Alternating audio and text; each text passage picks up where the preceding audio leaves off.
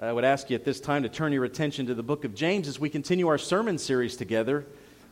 Is our sermon series entitled Putting Feet to Our Faith, as we're now finally in chapter 2 of the book of James. We walked through chapter 1 and it took us several weeks to kind of walk through it, but I think we're going at a good pace because we're taking time to savor God's word and hear what God has to tell us through his servant James. James, the half-brother of Jesus, who experienced so many things in his life. At the end of his life, of course, a leader in the Jerusalem church. And again, I've said this before. If you're just joining us for the first time, I feel like it bears repeating more and more and more. James, I believe, is the most practical book of Christian faith in the New Testament.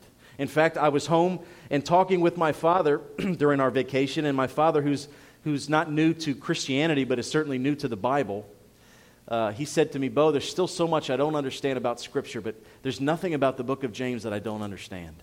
It's plain and it's simple, but as always, it's not easy." And so as we walk through we get to chapter 2 here, we're going to be in verses 1 through 7 this morning. And the title of my message is A Faith That Plays No Favorites. A Faith That Plays No Favorites. So I want to start with something to think about. Here's what I want you to think about as we prepare our hearts and our minds for this message. Have you ever been a victim or a beneficiary of favoritism in your life? Okay? Have you ever been a victim or a beneficiary of favoritism in your life? I believe that I've been on both sides of that fence, and most of you have probably been on both sides of that fence, and I'm going to give you examples, okay? So first of all, a victim of favoritism, okay? Were you ever overlooked for a job that you were qualified for? Were you ever denied the starting position on a sports team that you thought you earned? Were you ever forced to stand up at an event because open seats were reserved for others? Were you ever given a harsher speeding ticket from an officer because your tags were from another county? Or were you ever disciplined more harshly by your parents than other siblings simply because of who you are? Most of us have probably experienced something like that in our lives. Well, look at the flip side, okay? We hate it when that happens. But all of a sudden, when you look on the other side of the coin, when have you been a beneficiary of favoritism? When have you been offered a job that maybe you weren't qualified for because you knew somebody? When were you given the starting position on a sports team that you were not ready for or that you didn't earn? When were you offered a reserved seat while others are still standing? When have you gotten out of a speeding ticket despite a clear violation because of the county that your tag has? When have you avoided punishment from your parents because even though they don't say so, you might just be their favorite? See, when we're on the other side of favoritism, we don't hate it so much. In fact, when it's against us, we want to blow the whistle. That's not fair. Life's not fair. But yet, when you get to the point where you're the beneficiary of favoritism, we start saying things like, well, it's a dog-eat-dog world. It's survival of the fittest. It's not what you know, it's who you know. If it didn't work out for you, I'm sorry. And yet, this is the world we live in. Let's be honest. Let's be realistic. In 2017 in Candler County, Georgia, favoritism is reality. And it's not specifically to this county or even this part of the country. It's a part of our world. We are wired to play favorites. And yet, when we encounter God's word and we consider God's kingdom, we see Jesus Christ levels the playing field. And he says to us, there's no favorites in my house. There's ground, the ground at the foot of the cross is now, and will always be level because of who Jesus is and who we are. So what's the big idea? How can I, in one sentence, capture what I want us to think about as we open up God's Word? Here's what I want to say. Here's what I want us to think as we open to James chapter 2. Christianity is a faith that plays no favorites because we are all sinners in need of God's grace. That's a big word in capital letters, grace. We're all in need of it, and because of it, there's just no room for favorites in the Christian life. And James gives us a very strong admonition about this in chapter 2. So if you have your Bible, again, turn with me to James chapter 2. If you don't have a Bible, it's on page 1200 exactly in your pew Bible in front of you. And if you would stand at this time out of the reverence of the reading of God's holy, infallible, inerrant word, again, we are in James chapter 2, and we're going to be in verses 1 through 7. Hear the word of the Lord starting in verse 1. My brothers, show no partiality as you hold the faith in our Lord Jesus Christ, the Lord of glory. For if a man wearing a gold ring and fine clothing comes into your assembly, and a poor man in shabby clothing also comes in, and if you pay attention to the one who wears the fine clothing and say, 'You sit here in a good place,' while you say to the poor man, 'You stand over there,' or 'Sit down at my feet,' have you not then made distinctions among yourselves and become judges with evil thoughts? Listen, my beloved brothers, has not God chosen those who are poor in the world to be rich in faith and heirs of the kingdom, which he has promised to those who love him? But you have dishonored the poor man. Are not the rich the ones who oppress you and the ones who drag you into court? Are they not the ones who blaspheme the honorable name by which you are called?" Let us pray together. Heavenly Father, we love you and we thank you and we praise you that you are a God who does not play favorites. And yet we live in a world that does. And so when we encounter your word and we step into your kingdom, Father, we know that you want to change the way we think and how we approach situations in the church, because the church is in contrast to the world. You've called us to be in the world, but not of it. Help us today to understand these differences. Help us to understand, Father, where we have been a victim or a beneficiary or a practitioner of favoritism. And help us to understand what it is that James exhorts us to do and to think about in this passage when it comes to playing favorites in your kingdom. Father, be with us now. I pray that your Holy Spirit would anoint these words, open up our hearts and minds to receive this truth, that we could respond to it in repentance and faith. It's in Jesus' name we pray. God's people said, Amen. And the word that is used in this passage is partiality. However, I've chosen to really tackle the word favoritism. All right, some of you who have the NIV, I think it uses the word favoritism. And some other translations use that word as well. I think favoritism is something that I want to use today because I think it's a term that we better understand. Because it's something that we all face in this world. So let me start right from the top before we walk through these passages. And let me talk about what favoritism is. The ancient Greeks had a phrase that talked about favoritism. They said, favoritism is receiving something according to your face. It basically means according to who you are or how you are perceived, you're receiving what it is that you have. You are actually receiving a term of favoritism because of your face, because of it is who you are and your identity in whatever situation that you're receiving that favoritism. And author Kent Hughes says this about why we should be careful about playing favorites. He says, favoritism is an indication of a heart that at best is in need of spiritual help, and at worst is a heart without grace.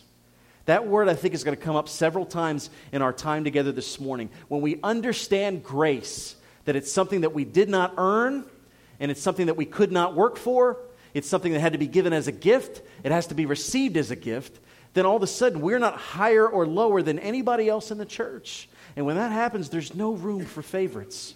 There's no room for favorites in the Christian life. So let us walk through the passage here together. And the first of the three things that I'd like to see us look at when it comes to favoritism is, number one, let's look at favoritism denounced. All right, verse 1 says this, "My brothers, show no partiality as you hold the faith in our Lord Jesus Christ, the Lord of glory." Now, what I see here at the very beginning of verse 1 is this idea of letting go and holding on. In one sense, when we let go of something, we're holding on to something else. And what James says in this passage is, show no partiality as you hold the faith in our Lord Jesus Christ. What he's saying is, if you hold on to favoritism with one hand, you cannot hold on to Jesus Christ with the other. You have to let go of one to receive the other. And why is that the case? Well, the end of the verse 1 says this, faith in our Lord Jesus Christ, the Lord of glory. Here's what that means. Jesus sets the rules. The Lord of glory means he's Lord of all. He decides what is right and what's wrong in his kingdom, and he denounces favoritism. So when you follow the one who doesn't play favorites, there's no room for you in your life to play favorites. It's absolutely level playing field because Jesus stands above all, and he rules over all. He's the firstborn over all creation, as we read in Vacation Bible School in Colossians 1. He stands above us, and he sets the tone. And so when we hold on to a faith that means we follow him, we let go of the things that he does not stand for. And he does not stand for favoritism. In fact, he stands against it. So right out the chute, in verse 1 of chapter 2, James is denouncing favoritism. He says, show no partiality as you hold the faith in our Lord Jesus Christ, the Lord of glory. Can I tell you, it's easier said than done. All right? Sunday morning, especially in a small town where most of us know each other, we know each other's families, we know each other's backgrounds, and people walk through the doors, you have these natural thoughts that come into your mind about certain people. And as those thoughts come in, we have to acknowledge when they're sinful and say, Lord, I don't want to think or feel this way, but I do, and I confess it to you. And in that respect, we all have something to confess during our time of confession here in the worship service, because we all have thoughts of people who walk through the doors. What are the things that we're thinking about? What are the things that we're making a fuss over? Well, sometimes it's gender-based, it's socioeconomically based, sometimes it's vocationally based. For whatever reason, in our minds, there are certain people that we hold higher than we hold others. And we forget that in the eyes of God, that's not necessarily the case, because we forget the grace that we needed to come to salvation as well. I think about this all the time as a pastor. If someone's coming to visit Cedar Street Baptist Church, do they feel as welcome as someone who's been here 30 years, as a patriarch or a matriarch of this church? My hope and my prayer would be, yes, that they do feel welcome, that we don't play favorites. But you know what? Every church to some degree has got to be careful, because all of us struggle with this in some area. It's just natural and normal to exalt the people who are successful, to exalt the people who are committed, to exalt the people who you've walked through life with, and then to lower the standards for someone who you don't know. To lower your expectations for someone who walks through the door that is not wearing the same clothes you're wearing, or maybe doesn't smell the way that you smell, or maybe doesn't have the job that you have, or maybe doesn't even live in the same neighborhood that you live in. It's hard for us. We have to retrain our brains. When we become believers in Jesus Christ and we walk into this church, we have to remind ourselves we are not of the world. We're in it, but we're not of it. We've got to stand beside it and say, when it comes to the Christian faith, when it comes to this church, when it comes to being in the kingdom of God, the ground at the foot of the cross is level. We all come to Jesus the same way, through repentance and faith. And James denounces favoritism right out of the chute. All right, so number one, favoritism is denounced. But as we walk through verses 2 through 4, number two, I want us to see how favoritism is defined. All right? Again, we need to define our terms, and he does a tremendous job of this in verses 2 through 4. Hear God's word. For if a man wearing a gold ring and fine clothing comes into your assembly, and a poor man in shabby clothing also comes in, and if you pay attention to the one who wears the fine clothing and say, you sit here in a good place, while you say to the poor man, you stand over there, or sit down at my feet, have you not then made distinctions among yourselves and become judges with evil thoughts? Doesn't it sound like this phrase right here could happen in South Georgia in 2017 as you're reading this? And you know why? Again, it's not unique to this part of the country. It's not unique to this church, this county, this community. This has been happening in the church since the very beginning, since Pentecost. And before that, it was also happening in the synagogues for those of the Jewish faith. Favoritism is something that the world is built on. And when Jesus Christ comes down and he builds a new kingdom, he's saying, you've got to rewire the way you think. Now, let me say this as we walk through this passage.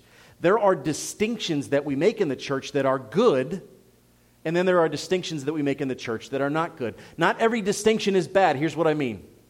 A good distinction is when we stand up in God's house and declare what our convictions are according to the Word of God.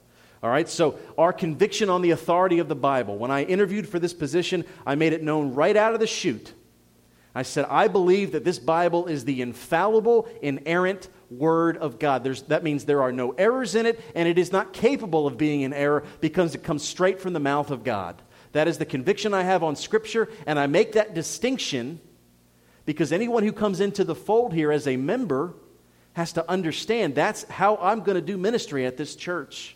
This is my foundation. And so people who don't want to live according to this foundation, a distinction is made that this is not the place for you to do ministry because we're going to do it according to this book. So that's not a bad distinction. All right? Also, other distinctions that we make as Southern Baptists, we are passionate and dedicated to evangelism and to missions and the goal of gathering together weekly to worship our triune God. These are things that we're committed to, and we make those distinctions, and I don't think that's a bad thing. All right? there are people who often say, well, denominations are just evil. They're just evil. In the kingdom of God, there's no denominations. Why do we divide ourselves up on this side of heaven? Well, here's what I want to say. Yes, in the kingdom of heaven, there will be no denominations. But I've come to understand that I don't believe denominations are an evil thing, and here's why. Because we do have to have some distinction that we can worship according to our own convictions and not be forced to worship according to convictions that we don't hold. It would be excruciating for me to have to preach every week against what I believe because I was forced into one set of beliefs. So I wanted to say this to make it clear that not every distinction that we make in the church is bad. But let me shift gears from the good distinctions, all right, the convictions that we have according to the Word of God. Now let me talk about the bad distinctions. This is what James is talking about in chapter 2. All right, when we discriminate and we offer exclusive blessings to someone based on their wealth, based on their education, based on their family history, or based on their ethnicity, any distinction we make based on those things is pure sin, and it has no place in God's house. None. And it's easy for us to do. You know, I really believe this with all of my heart. 11 o'clock on Sunday morning is typically the hour of worship for evangelical Christians all over this country. And the saddest thing is, the 11 o'clock hour on Sunday morning is the most segregated hour of the entire week. Why is that? Because there are still people in this country who are playing favorites. There are people they want to be around. There are people that they don't want to be around. And they think that God holds the same convictions that they do. Where God says, listen, I don't care how much money you make. I don't care the color of your skin. I don't care what job you have. I don't care what you do. I don't care where you're from. Level field at the foot of the cross. There's no favorites in this church because God is the one on the throne and we're all recipients of His grace. That's favoritism defined. And James lays it out. He says, if somebody walks in wearing a gold ring or fine clothing and comes into the assembly and a poor man comes in shabby and maybe he's not smelling the right way and you're telling, you go sit here and you go sit there, right from the very beginning you're making distinctions that God doesn't make. And it's easy to do, but it's sin. And it's something that we need to confess. And it's something that we need to be aware of. Because when we do that, what we're doing is this. We are taking our own judgment and we're placing it above the judgment of Christ. Because as I read in verse 1, Jesus is the Lord of all glory. And if He doesn't play favorites, and we do, we are saying our judgment is more important than His. And I do not want to stand on His throne. I'm not worthy to be anywhere near it. I'll give you an illustration that really hits home for me. So as most of you know, anybody who's attended here knows my background is in sportscasting, and I spent several years in minor league baseball. My first year in minor league baseball in 2004, I was director of broadcasting and media relations for the Daytona Cubs of the Florida State League, and I had an awesome opportunity to meet my childhood hero. I'm not even going to say his name because it's not my desire to bash somebody behind this pulpit, but let me just say this. He is in the Baseball Hall of Fame. And he's one of the top 50 players in the history of baseball. If I said his name, anyone who's ever watched baseball would know exactly who I'm talking about. This player retired and then came back as a manager. So he was a minor league manager. And here's what happened. I got so excited that he was coming, I bought a box of baseballs. I was going to ask for his autograph. I walked into the coach's office so that I could get the starting lineups, so that I could type them out and give them to all the media members that were there. And I walk in kind of trembling. This is my childhood hero. And all of a sudden, he gave me a 2.5-minute tongue lashing that the facilities were not up to par with what he deserved. And he used those words, "Do you know who I am?" And all of those rosy pictures I had of him as a child were just washed away in a moment. All my childhood memories of collecting his baseball cards and watching his games, and my dad talking about how he was the greatest third baseman in the history of baseball. I just, all of a sudden, my heart was just completely crushed. He just looked at me and he said, "Do you know who I am?" You know what he was complaining about? I mean, I'm embarrassed to say this. The quality of toilet paper we had in the bathroom. Stupid, right? But because he was a Major League Baseball Hall of Famer, he didn't like the rough stuff. He wanted 2-ply or 4-ply. I don't know how many ply he wanted. All right? But it was embarrassing. It was frustrating. He was playing favorites. He said, when I walk into this building, I want special treatment because I'm a special person. And that's how our world operates. But not the church. I have to remind myself of this all the time as well. Because I am the pastor and God has called me to a very important responsibility, but the day that I ever think that I'm any more important or valuable in the kingdom of God than anybody in this church is the day that I need to be removed from this pulpit. God does not play favorites. We have different roles, different responsibility. All right? There's roles of authority and there's roles of submission. All right? Much like in a marriage, much like in the Trinity with the Father, Son, and the Spirit. Jesus submits to the Father as the Spirit submits to Jesus and the Father, but they're all equally important within the Trinity. Much like the church, there's roles of authority, there's roles of submission, but at the same time, none more important than the other. God does not play favorites. God does not play favorites. This is something that as you walk through the book of Acts, you will see as the church is being established, those who came from the Jewish faith began to really understand the universal call for everyone to come to faith in the Lord Jesus Christ, how God was not playing favorites, but making this call to the whole world. In fact, this is something that Simon Peter came to realize. If you remember that story in the book of Acts in chapter 10, he has this vision of all these animals, and God's speaking to him and saying, go and take and eat. And he's saying, I can't eat of these animals because they're unclean. And then all of a sudden God says, if I say they're clean, then they're clean. And how does Peter respond? Well, in this passage in Acts chapter 10, verses 34 through 35, in the essence of time, just listen and let the words sink in. He says, truly I understand that God shows no partiality, but in every nation among who fears him and does what is right is acceptable to him. All right, so he does make the distinction. We have to come to faith in the Lord Jesus Christ to be covered in his blood and to be adopted into his family, but at the same time, he's not playing favorites. He's made the offer to everyone, whosoever would believe in him. Come and put your faith in the Lord Jesus Christ, because he is a God that does not play favorites.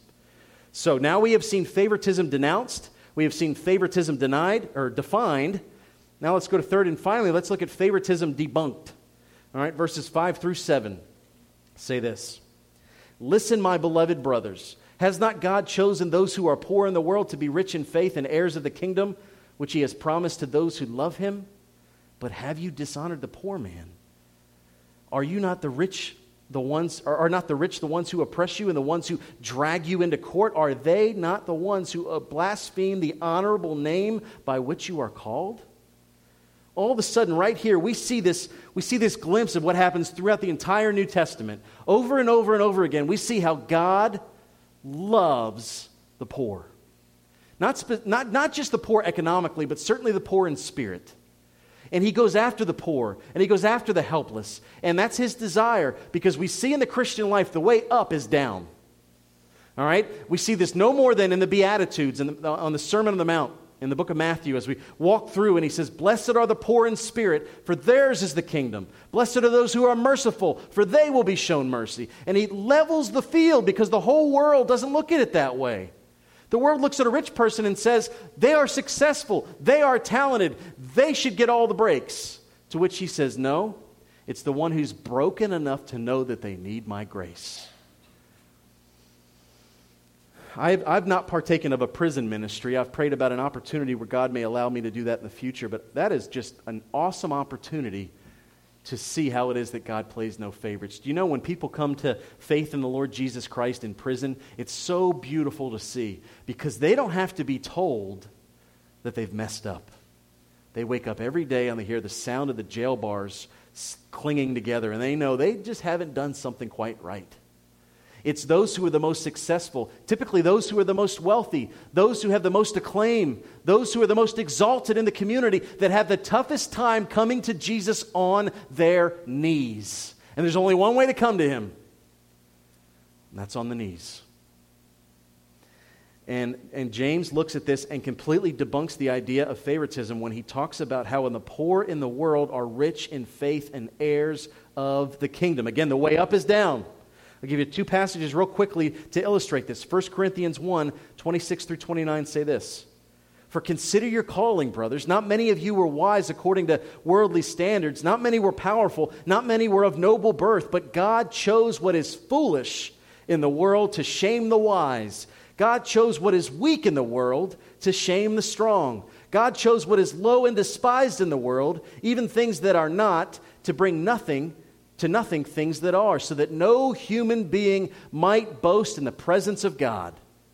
God took what is weak and made it strong, what is poor and made it rich, what is dishonorable and made it honorable, so that in that we don't trust in ourselves, but we trust in Him. When we play favorites, we're not trusting in God, we're trusting in the gifts that God has given to somebody else. There's no room for it in the kingdom.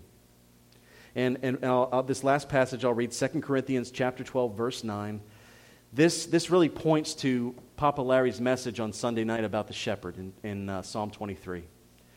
Most of you have heard this. The Apostle Paul says this, "But he said to me, my grace is sufficient for you, for my power is made perfect in weakness. Therefore, I will boast all the more gladly of my weaknesses, so the power of Christ may rest upon me." So how do I sum all this up as we draw to a close? As I consider a summary statement that would help us put a bow on the end of this, no pun intended, but a bow on the end of this gift that we've been unwrapping for the past 45 minutes. Let me just say this. Our faith ultimately plays no favorites because God expressed His love for the world when He sent His Son to the cross. All right? That's the most famous passage in all of Scripture. It's famous for a reason because it encapsulates the whole gospel in one sentence. John 3:16 does not say, "For God so loved His favorites." It says, "For God so loved the world." The world. It was His original plan. If you read the Old Testament, you may think for a moment that God's playing favorites. People reject the Christian faith because when they start reading the Old Testament, they see how God had a chosen nation. And they say, well, God plays favorites. That's not the God that I know. But if you read the New Testament, it helps the Old Testament make sense. God was never playing favorites when He called out the nation of Israel. Here's what God was doing. He was calling a special and holy nation, setting aside this nation unto Himself so that the rest of the world would know God because of this nation, and that He could bring His Son, the Messiah, through this nation so that through Israel, the rest of the world could taste and experience salvation. God was not playing favorites when He called out the nation of Israel. God was calling them out so that He could save the rest of the world through them. If you read just the Old Testament, you'll miss it. But that's why we have two testaments. The Old Testament is promises made, and the New Testament is promises kept. And we need to read the whole story to understand that God doesn't play favorites. This offer is something that He made to the whole world. So what's our takeaway? I just want to say this one last thing and we'll pray. Our takeaway for today is this: meditate daily on the reality that we are all beggars who need the grace of God. The Christian life has often been talked about as one beggar who's been fed offering another beggar that same food.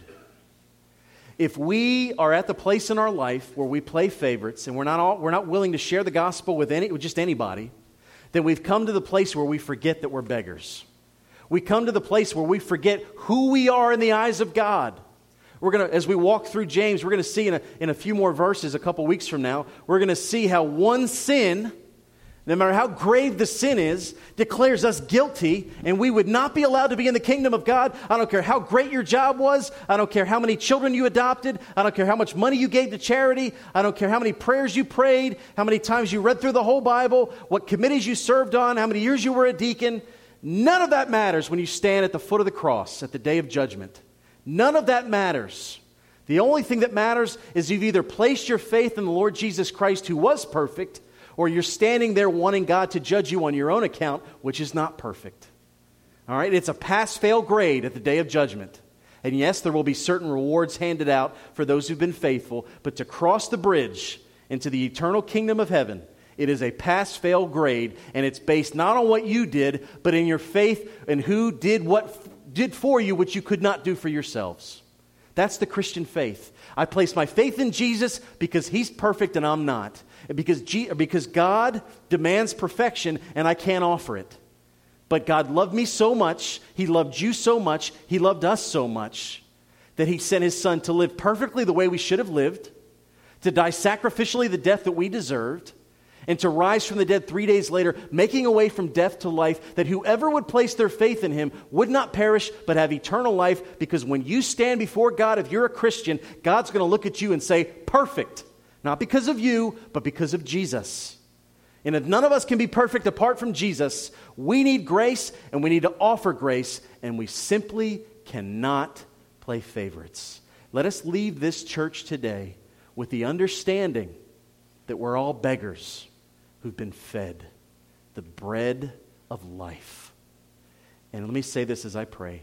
If you've never tasted the bread of life, if you've never experienced what it is to be saved, if you don't know for sure that your life belongs to the one who did for you what you could not do for yourself, I pray as we have a time of invitation that you would come forward and open your heart to the Lord. You can pray privately here at the altar. If you want me to pray with you, I'd be honored to do that. But do business with the Lord today. He's speaking to you right now. And He's saying, there's no room for favorites in my kingdom. I love you as much as I love anyone else in this room. Will you give your life to my Son? Let us pray together. Father, again, I beg you to have mercy on us as a church and as a world that continues to play favorites, for we know in your church and in your kingdom there's just no room for it. Father, whether we've been a victim or a beneficiary of favoritism, I just pray that you'd forgive us and that you'd help us. Help us to love what we consider the unlovable, because without the blood of Jesus, all of us are unlovable. We've sinned and fallen short of your glory. We have violated your holiness. We need your grace. Forgive us, Father. And for anyone in this room, Father, who doesn't know your Son, open up their heart and their mind to see that they don't need to get cleaned up and then come to the cross. They come as they are because you're not playing favorites. You'll give them the same grace that you've given all of us who've placed our faith in your Son. Help us now, Father. Help us to truly be people of your kingdom who play no favorites but come as beggars to your Son. In Jesus' name we pray.